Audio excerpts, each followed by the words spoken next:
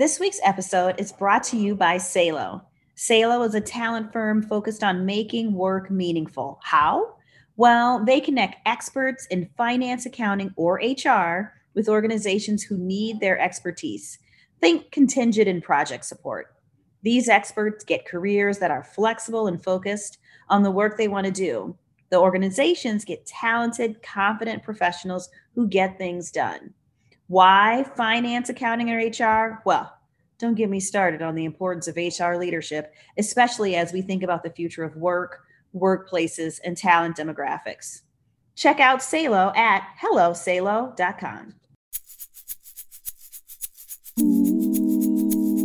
Hello, coming to you live from Minneapolis, Minnesota. Welcome to Her Next Chapter, the podcast dedicated to sharing stories from amazing women who have reinvented their careers or lives. Could be total changes, could be side hustles. I'm Stephanie Pierce, mother of 3, wife of 1, former corporate exec, and now I am the founder and CEO of StephPierce.com. And I am Julie Burton, founder of Modern Well, a female-centered co-working space in Minneapolis, and I'm the author of The Self-Care Solution, a modern mother's must-have guide to health and well-being, and I'm a mother and a wife. In each episode, Julie and I will bring you these awesome stories about the power, pain, and laughs that come from change. Are you ready for your next chapter?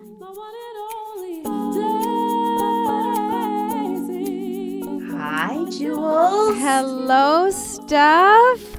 Good to talk with you. Welcome, listeners, to another episode of Her Next Chapter.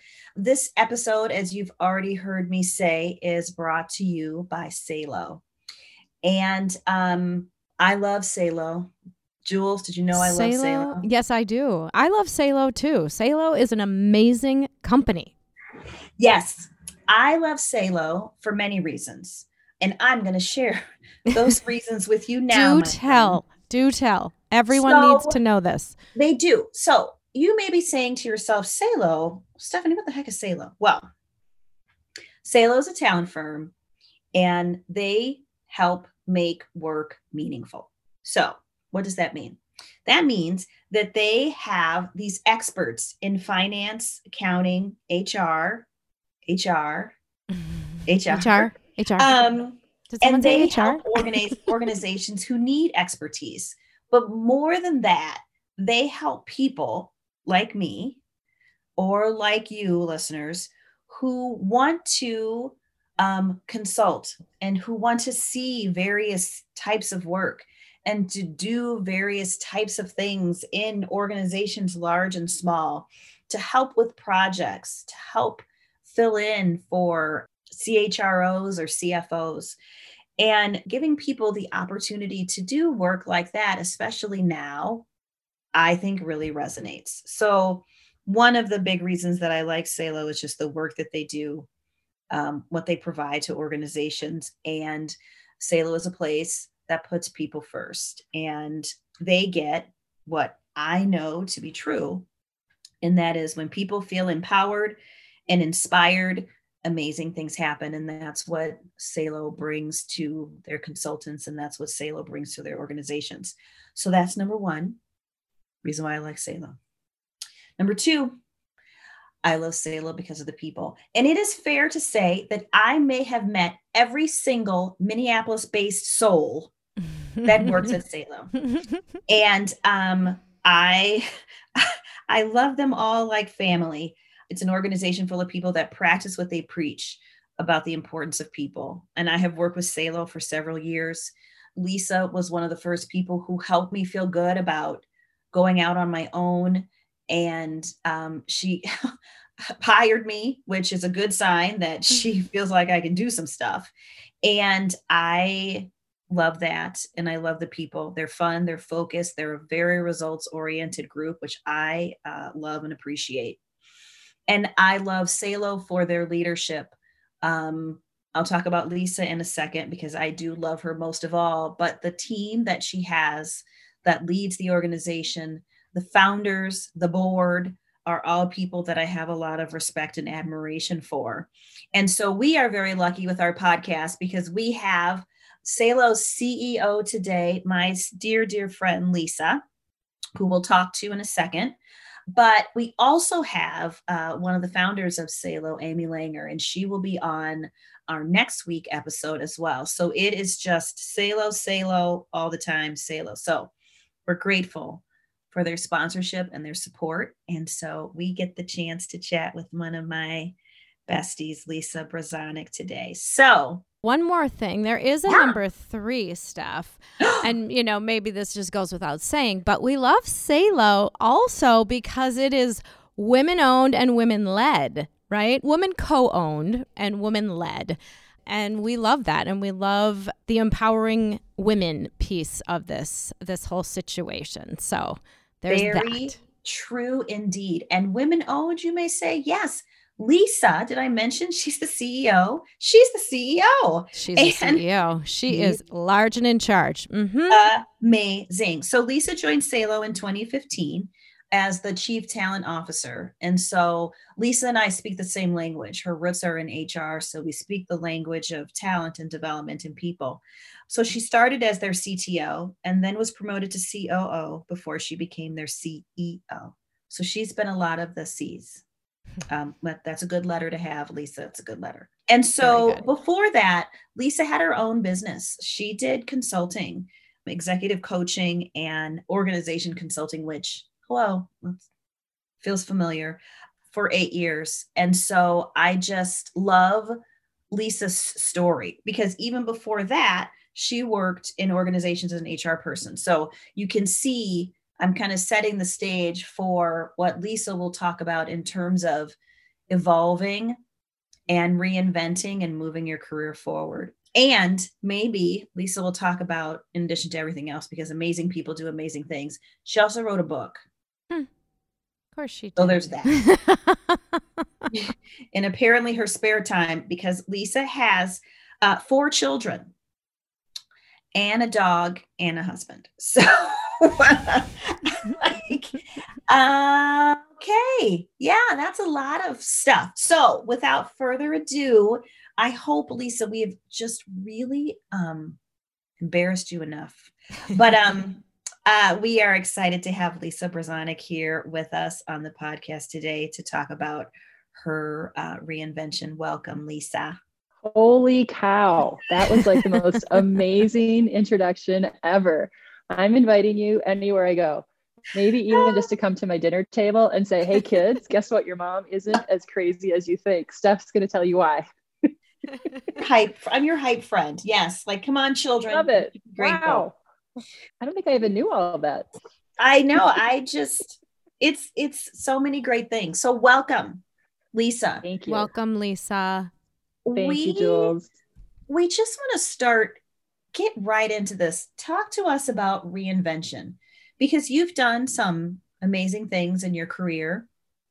And I have to say, there are moments when I feel like you make it seem so effortless. And I know that it was effortful. So talk to me about what reinvention has meant to you. Yeah, I would love to. So first of all, thank you so much for inviting me to be here. You guys are both amazing, and I won't take up all the time, but I could probably do 3 hours on each of you and all the wonderfulness that you bring. So thank you for sharing the time with me. I really appreciate it. I love talking about reinvention. I use different words, but I think we're talking about the same thing. I was raised by 2 pretty amazing human beings who taught me every second of my childhood and continue to. Last week on vacation, they said the same thing to me over and over again. You have a potential and you must live up to it. It's not an option. Like, this is what we do. And it just taught me to always dig deeper and think about what I'm capable of and what makes me happy. And I really think that reinvention shouldn't be something special that some people do. I just think it's something that we should always be thinking about. And I come from a place of, if you're not happy, then go do something else, because when people are happy, they do great work and they spread happiness and joy, and it's a ripple effect for everybody else. So don't you want to be that person versus the person that shows up to the party that everybody's like, yeah, I'm going to the other room because she's kind of a downer. I don't ever want to be that person. And not saying that I do not show up as that person every once in a while, but I don't want to be that person. And I think the way to live a life of intention is to be like, okay, I'm going to notice where things are going well. I'm going to notice where things aren't going well. And I'm going to adjust when that happens. I think people who know me well would tell you that I adjust more than the average bear because I get impatient with not being happy or with things not going the way I want them to. That's not always a plus, but it is something that I do for sure.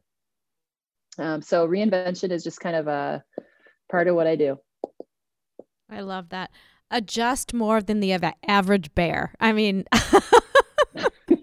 that's so awesome. I totally agree. I love that. So what is that? What is that adjusting? How does that work for you? I mean, it's like, okay, if you're not happy, do something else, right? Like that sounds very easy, right? But circumstances, situations, whether it's financial, personal, relational, a lot of times get in our way of, okay, I'm not happy doing this. I'm gonna twist and adjust, right? And do that.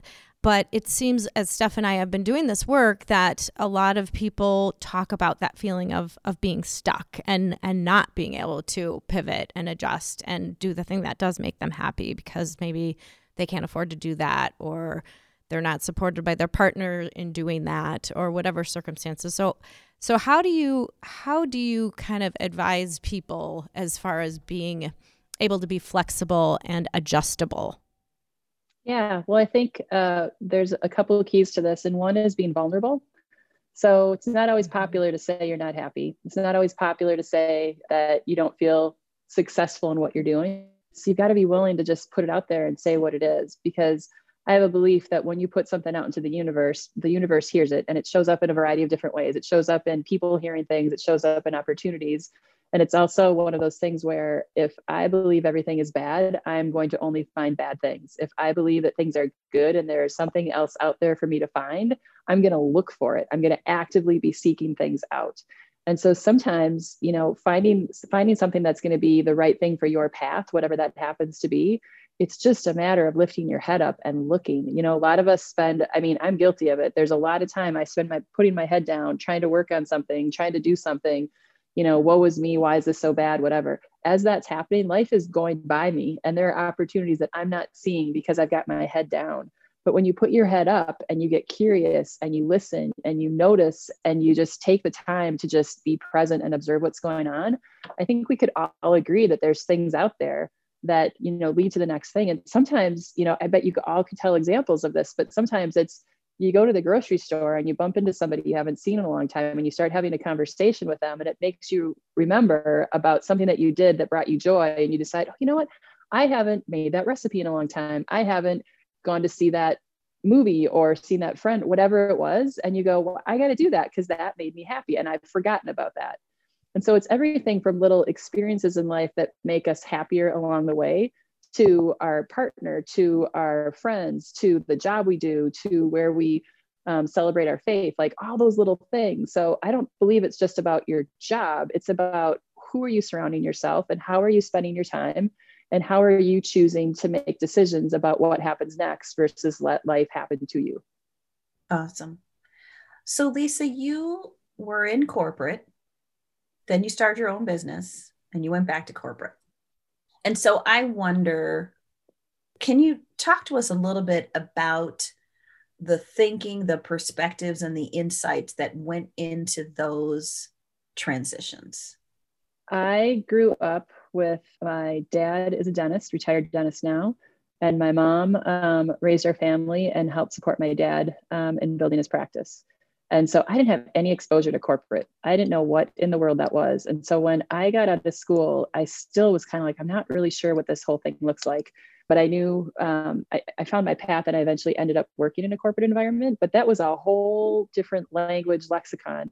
And I think sometimes we don't realize that when people enter into the workforce, unless they had parents who talked about it, and my poor kids have heard plenty about corporate, believe me, but not everybody talks about it with their kids. And so people don't really know what to expect. And, there's a lot of arguments for what's the right workplace. But I do think that starting my career out in a place that was small to large companies that I worked for along the way, helped expose me to a lot of different leaders and a lot of different ways of doing things and a lot of different kinds of businesses that really shaped who I am today. And the decision to stay in more corporate environments was, I don't know how intentional it was, as much as it was one thing led to the other. And the first, I don't know how many stops it was, 6 or 7 stops, were all in very corporate environments. And I think they taught me about how to work with people, because for sure, there were plenty of people that showed up in those places that, given my own devices, I would not spend any time with. And I had to learn how to get things done with them. And oftentimes most of my corporate career, I was the youngest person doing my job in the room. And I would show up and there'd be other people kind of underestimating, oh, she's a girl, or, oh, she's so young, she hasn't figured this out. And I always wanted to figure things out. So I'd be like, yes, I can. Sure, I can. And it motivated me to get curious and listen and figure out, well, how could I do that? And how could I learn that? And how could I be included in that conversation? And I think if I hadn't been in that environment, I don't know that I would have been as motivated to do that. And I think it also broke down a lot of stereotypes for me, because I walked in, with my own set of this is how the world works. And when you work in corporate environments, you meet so many people who have a very different experience than you did getting them to that point. And in order to effectively build relationships and work with them, you got to learn about that and learn their perspectives and realize, oh, my way is just one way. It's not the only way.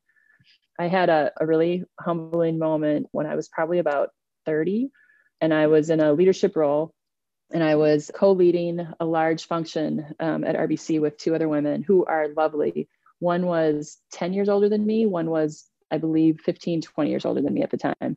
And, I was not afraid to share ideas. I was not afraid to just walk into a room full of, hey, we should do this. And what about this? And just talk about all kinds of things. And we had just gone through a Myers-Briggs exercise with our entire team. And I walked into one of these women's offices, and I walked in and I was like, okay, I just had a meeting, and I just said all this stuff. And she stopped and she gave me the timeout sign. And she said, could you just stop for a second? And I kind of looked at her, and she's like, I just need a second. And I had, up until that moment, I had assigned that to, she didn't like me. And she thought I was a little whippersnapper and I could make up all kinds of things. And she stopped and she didn't say anything. She just kind of gave me the hand. And as I started watching her, I realized what was happening. She was thinking about what I said. And she looked at me and she goes, you come running in here all the time with all this stuff, and you talk so fast, I can't even keep up. I need a minute to process what you just said. And in that moment, I was like, okay, A, I need to learn how to approach these things better. And B, okay, so she is a pretty cool lady, and we actually could be friends and talk and figure things out and work really well together if I realize that my way of running into her office is not the best way. So there's a lot of things to be said for working in corporate environments, but I think you got to figure it out. Like, you don't have a choice. To be successful, you must figure it out. I think that's huge. I probably totally went on a tangent there, but you totally didn't go on a tangent, but then you left corporate. Yeah. Yes, I did. I mean, and so why? I pretty purposely left. Yeah, I pretty purposely left. So I had been in, I haven't counted, but let's say it was 7 different environments, different companies that I'd done things in, and different sizes, different industries, all of that. And I loved it. I really, really loved it. But I got to a point where the work that we were doing was a lot about integrating, because when I was at RBC, it was at a point where RBC had purchased Dane Rauscher and was going through a lot of integrating. And I headed up HR for a period of time, and then moved over into the fixed income group. And I was the chief administrative officer. And the president of that group had asked me to come over, and he's like, we haven't been integrated into the bank yet. We're still doing things like we used to do things. And I was kind of exhausted on constant integration. It's good work to do, but I like doing something different, often. And so continuing to integrate was just not my cup of tea. And so I went over there and worked with this really awesome team. And I'm not kidding, about 5 weeks later, they announced that they were going to fully integrate that business line. And I just kind of went, oh my gosh, I don't know how much more I can do this. And so between that, and at that point, we had 3 babies. The entire time I was at RBC, I was either pregnant or had infants. And we knew that we were going to have more kids. And I was on the road all the time. And I was realizing that these 2 things did not go together. And I was feeling really, really guilty about it. And I was just really exhausted. And I wasn't taking care of my friendships. I wasn't taking care of my health. There was just a bunch of things that I wasn't taking care of because I was either racing to go do work or running home to make sure that the babies were taken care of. And in the meantime, having a really wonderful, supportive husband helping. But there were a couple incidents that happened at work that weren't bad things, but they just made me realize, okay, this is not what I should be doing. And actually, funny, not funny story. I woke up one morning and felt like, you know what, I think I might be pregnant again, because you kind of know by the time you get to that many kids, you kind of know when you're pregnant. And so I took a home test, and sure enough, I was. And I did not even tell my husband. I just was in shock. And I got up and I was like, all right, I got to go into work. I went into work, had a conversation with my leader about some changes that we were going to make that was going to have me have an apartment part-time in New York City. And in that moment, I just totally was like, okay, the time has come. You know, God's trying to tell me something. These two things happening within 2 hours of each other. And so I literally went for, I told my leader, which I had never done before, I said, you know what, I need to go. I just need some time. I need to go. And he kind of looked at me funny, like, what? Because normally my response is, sure, what do you want me to do? So I literally walked around the block and came inside, and I called my husband and I said, okay, so there's a couple of things I need to share with you. Number one, we're pregnant again. Number two, they want me to move to New York on a temporary basis. And number three, I think I'm going to quit. I think it's time. And number four, back to number one, I'm pregnant. I can't drink. So we need to have like an amazing dinner tonight or something, because holy cow. so all that happened. And then, you know, in all the right ways, I decided that it was time to go. And I did not have a backup plan. I did not know what was going to happen next. I just knew that the merry-go-round that was spinning out of control, I was not doing anything to control the speed or the destination. It was just all happening to me, and I knew I needed to get off.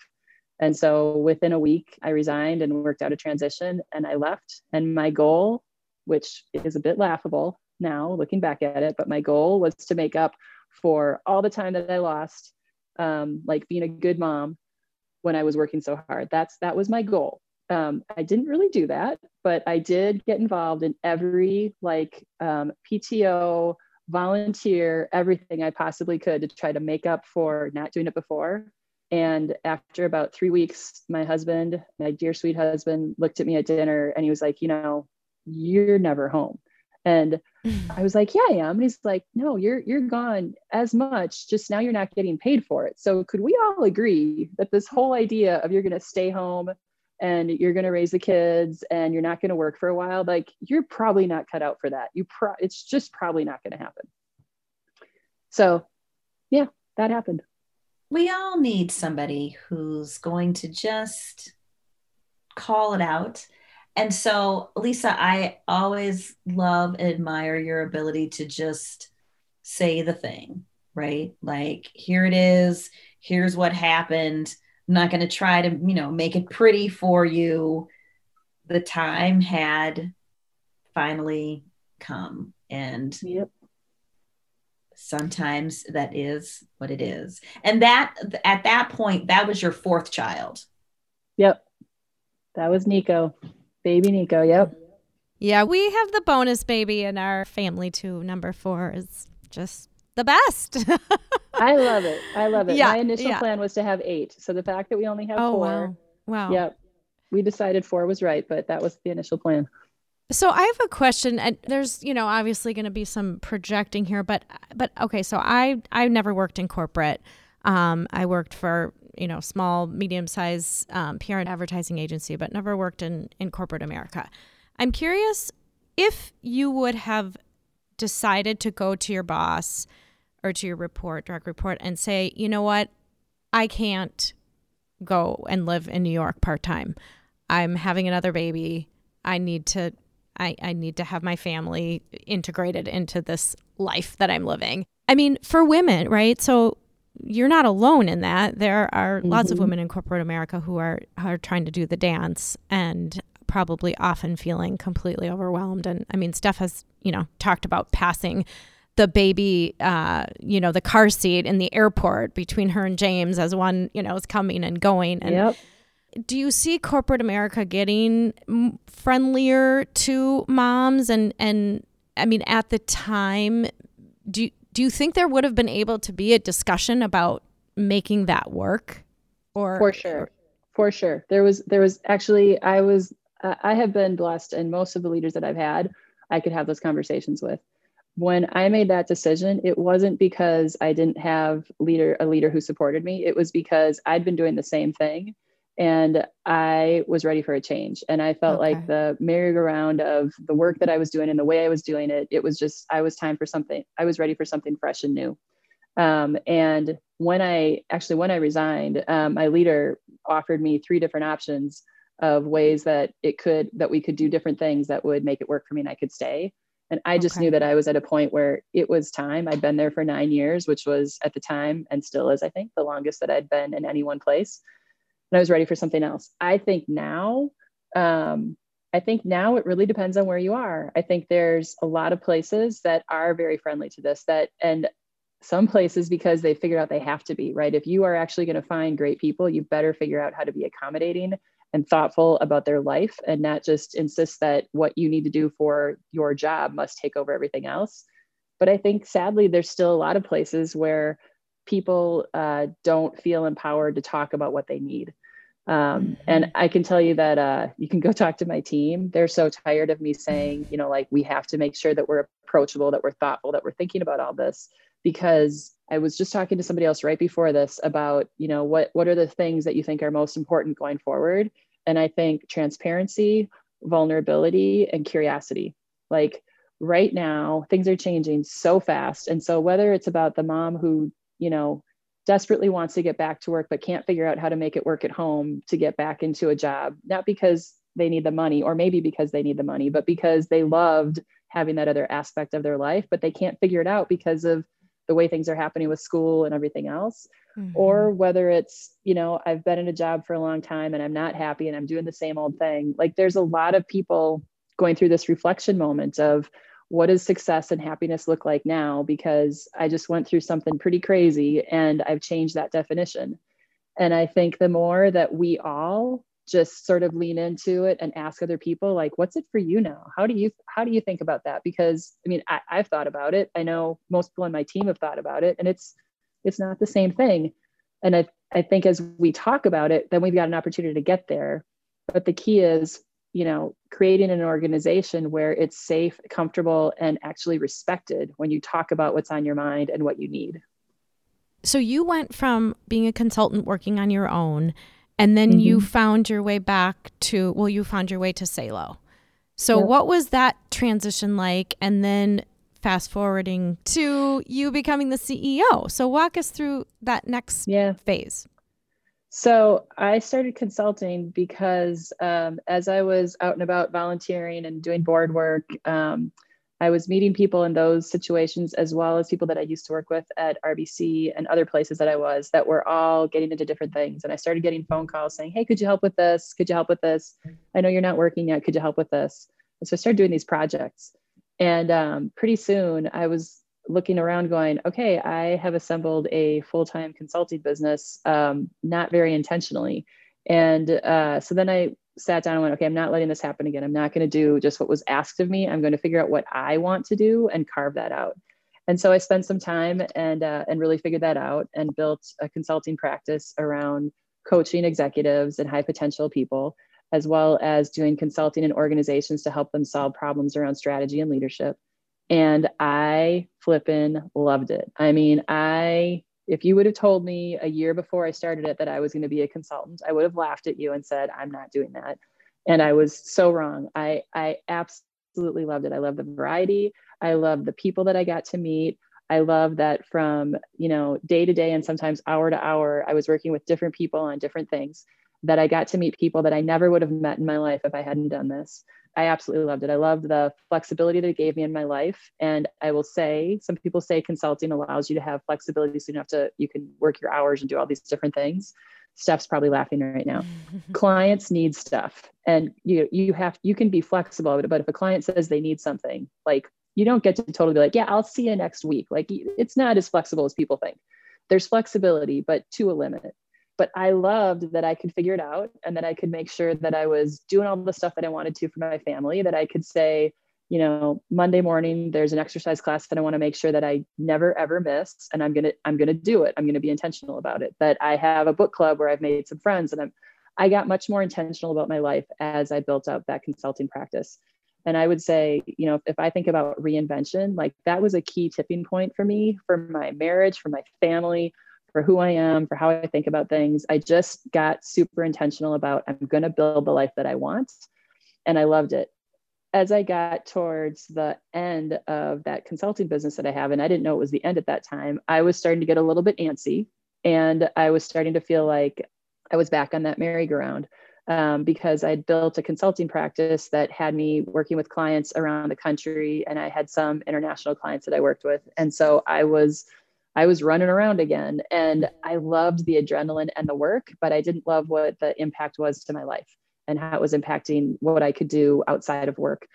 And so I was trying to think about what the next thing was. And that was when I met Amy Langer and John Folkestad, and they were in the process of trying to think about what the next phase of Salo's growth was going to look like. And they were looking to hire a professional executive team.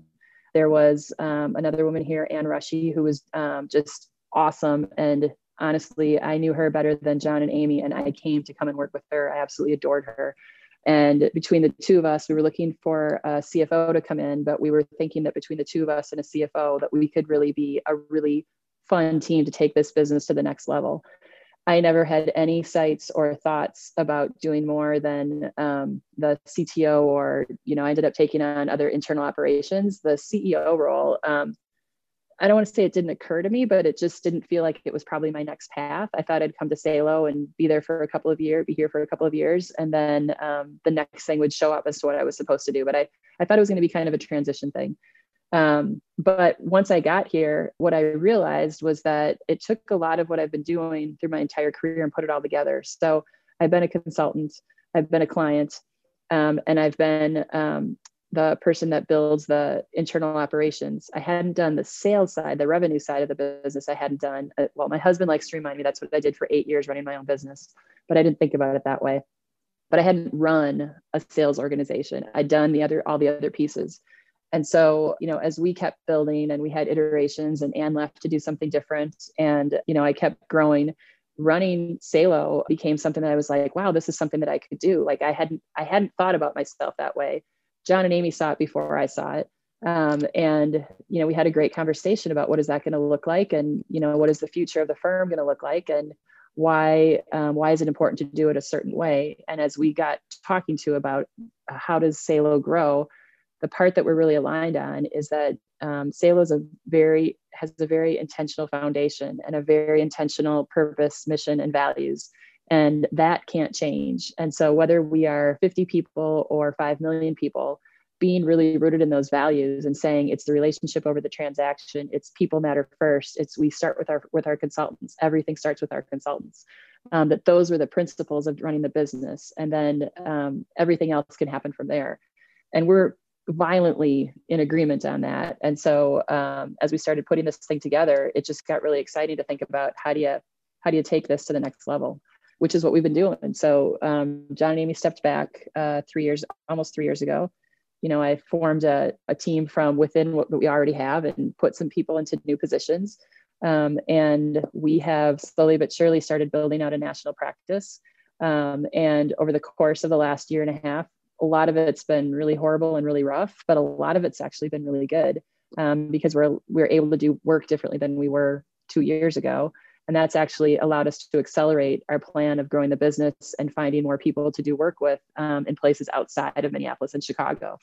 And so we have a team in Denver, in Houston, and now in Charlotte, and we're growing more teams. And we've got consultants across the entire country. We've got clients across the entire country.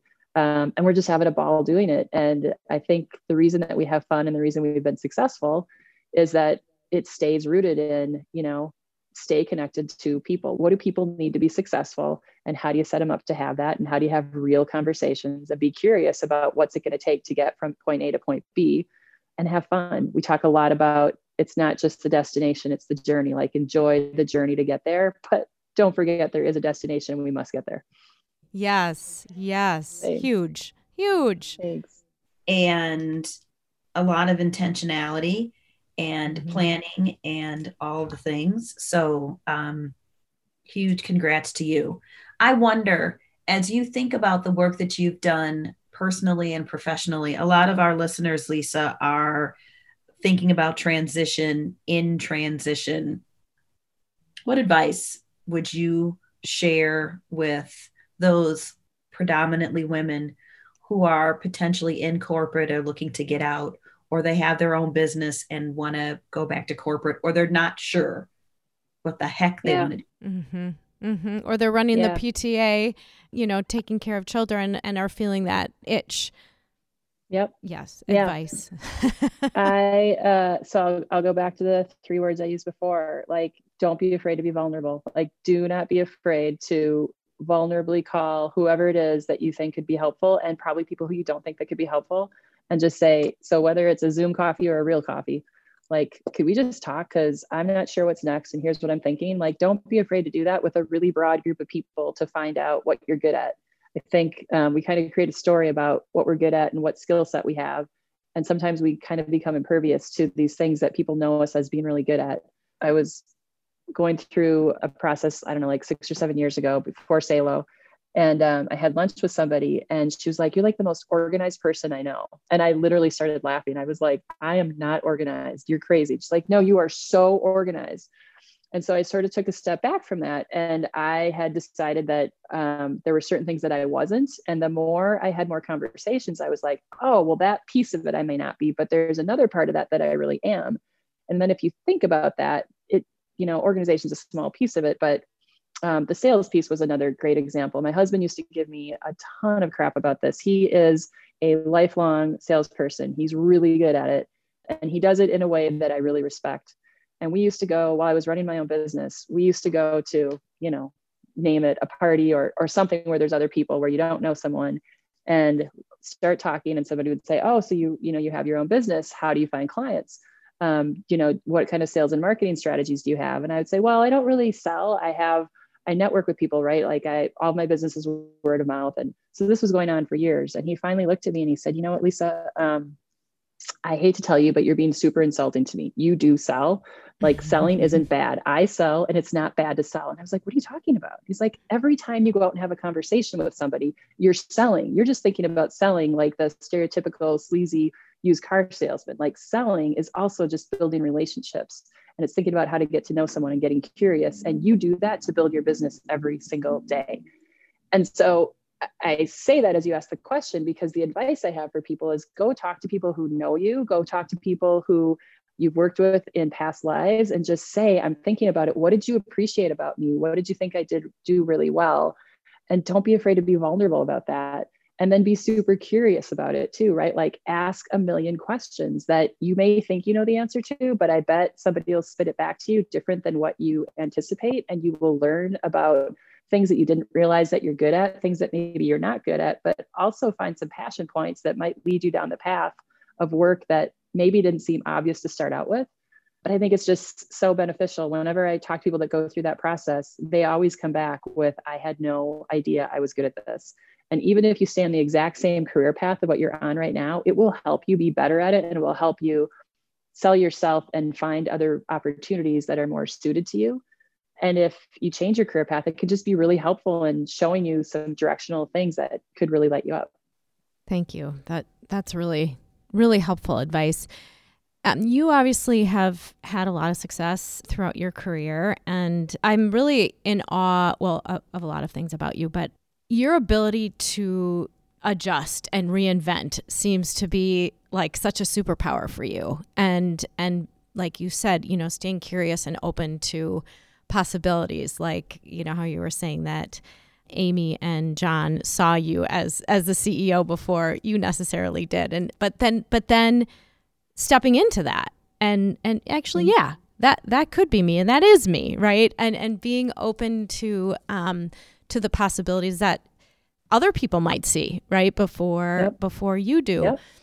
But given all that, I'm sure there were some hiccups along the way and some challenges. And I know as a mother of four with a husband and a dog as well, and a book. We're like sisters in that. Yeah, in that. There we go. There's challenges there. Work, life, all of it. So what have been some of your biggest challenges along the way, and how have you overcome them? Yeah. Well, I could write probably like, I don't have encyclopedias anymore, but I could do an entire encyclopedia about mistakes I've made along the way for sure, easily. There's a couple things that get me into trouble all the time. And I would say the first one is I do love reinvention. I do love trying things. And so, oftentimes there's a person on my team who knows me really well. And she's one of my favorite people because even when I do something stupid, she looks at me and she's like, Lisa, that was kind of stupid, which I love. That's what kids are for, right? Yeah. But the reason I love it is because, so I'm 6'2", and, I kind of own every inch of my 6'2". My dad taught me, he used to put his knuckles in my spine when we were walking up to communion in church and say, stand up straight, own your height. So I walk into a room and I have physical presence, and I'm pretty passionate usually about whatever I do.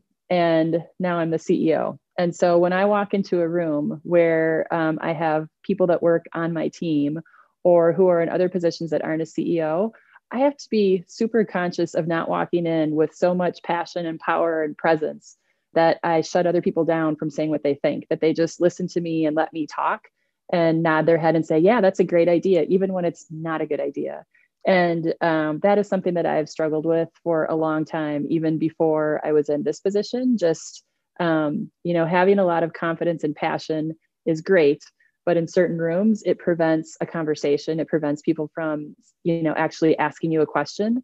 And so I work really hard to sometimes, I'll like very purposely have bad posture and walk in and sit down and try and look really casual just to try to get something going there. Because I've made a million mistakes because I didn't create that in a room and ended up making a decision without all the input that I could have gotten. I can think of a time a couple months ago that we were with our team and I asked for input and somebody said, okay, do you really want input or are you just saying you want input? And I said, tell me more about that. And because sometimes you're so excited about your idea, I don't think you really want input. I think you want to just keep moving with your idea. I'm like, that is super helpful to hear. So that is like, I can come up with like probably about 50% of my mistakes stem from my excitement with whatever I'm doing. And how do I temper that a little bit so that somebody can actually show me that you may be excited about something really great, but maybe not the best thing for you. So I would say that. And then, the other thing is not moving too fast because I'm not scared scared is strong because I typically am excited about trying something new. Sometimes I can move too fast into the next thing and not completely finish something or not completely give everything that needed to be given in that particular situation because I'm so excited to go on to the next thing. And that's shown up in, I can't even tell you how many ways, but we had a conversation earlier this week with somebody on the team. We were talking about something that we're talking about doing. And this woman looked at me and she was like, here she goes. And I'm like, okay, I'm ready to do this next week. What's actually reasonable? And when do you guys want to do this? And they're like, we probably need a month. I'm like, okay, I'll back off. So, it serves me, but it is also my overstrength that gets me into trouble all of the time. Overstrength. I've never heard that. I'm not going to say it's not a strength. I just overuse it. Right. That's, although it's interesting because it's like, you want to, like you were saying before, standing up tall, walking into a room, owning your presence, but we also don't, and I'm like barely 5'1", so that I never feel that way when I walk into, I'm like, okay, how high of heels can I wear and can I stand on my tippy toes? But it's fascinating that you said that you sometimes feel like you have to shrink down to be on other people's level. I mean, I think that's just such a, I guess for me, it's a completely foreign concept. But I understand what you're saying, and that it's like meeting people where they're at, right? And being open and allowing yourself to be more open and approachable. Is that kind of how you would? Yeah, that's exactly it. That's exactly it. That if somebody, if somebody has input for me, whether it's an idea or a disagreement or whatever it is, I actually really want it. Even though I'm super excited about something, I really want it. And when you're passionate about something, it does not come off all the time like you actually want to hear other stuff. And so figuring out, like we all have to figure out what our part of collaboration is. Like that's my part that I have to figure out and pay a lot of attention to on a regular basis. As we're interviewing to bring some new people on the team, and I bring it up as soon as somebody's like, well, what do I need to know about you? I'm like, here's the thing. And I'm to the point now that when I'm interviewing people, if I don't think they're going to stop me mid-sentence and say, Lisa, you're talking too fast, or I don't understand, or I know you're excited, but I'm not excited. If those are things that I don't think somebody's going to say to me, I don't hire them, because really? I believe we all need that. And, some of us need it louder than others. Yes. I need it pretty loud. Steph's probably like doing everything she can to not laugh right now. Well, I was thinking I too need it loud. It's like when you get that 10th year of feedback about more listening, less confrontation. They said it in a nicer way. You're like, okay, yep, I need somebody to tell me that. That's for sure. I love it. I think, as we're talking about mistakes and flaws and all that, the other thing that I would call an overstrength that kind of relates to this is that I have a lot of emotion and a lot of passion on a lot of subjects. And that has gotten me into trouble in so many ways of making assumptions about things and not like clearing the air to like get a good conversation about something. There was an incident I had much earlier in my career where a woman called me and said that she was distraught because she was on a team. She was the only female, and all of the men had been invited to this men's only golf club, and she wasn't invited. And she just didn't even know what to do. And she was pretty senior. And I went straight to being completely ticked off. Like I went from 0 to 60 in about 2 hot seconds. And I went straight into the leader's office of this woman. And I said, so I just got this phone call that this is happening. Is this true? And he looked at me and he was like, it is happening. And I just launched about all the reasons that it was inappropriate. And in that moment, and oh, by the way, I think I won't say my age, then you'll figure it out, but I was not very old. And the person who I was talking to was probably about 15 years my senior. And he looked at me and he was like, you know what, honey, you need to just pipe down. You need to just pipe down, which infuriated me even more. And basically I ended up leaving his office, and I walked into my actual leader's office, and who's a woman. And I explained, and she looked at me, and she's an amazing woman. She looked at me and she said, best of intentions, worst execution ever. Like worst execution ever. And it was a great lesson for me. Like, you know what, Lisa, you really got to figure out how you package these things. Like, if you want to get somebody's attention, there's a way to get somebody's attention where nothing happens. And there's a way to get somebody's attention to engage them in a conversation that might influence them thinking differently. Mm-hmm. And so I just think it's huge to just be really thoughtful about the difference of those two things. Yeah. And how to package the passion, right? So that you get the best results and get people to listen to you and take you seriously. Knowing your audience.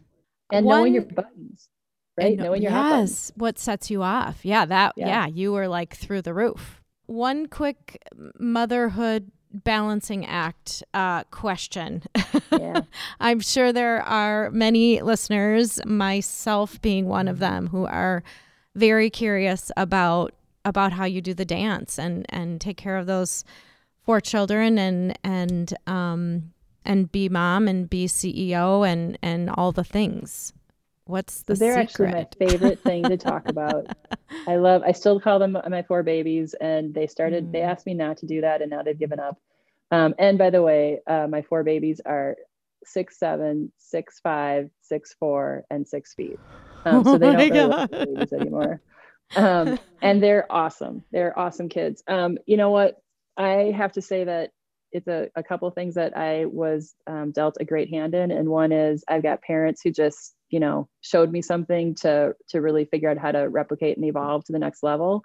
I had wonderful parents who taught me the importance of good parenting, and still do. I mean, we were on vacation with my parents last week, and I can guarantee you that within the next 3 days, I'm going to get an email from my dad talking about why he thinks Nick and I are good parents.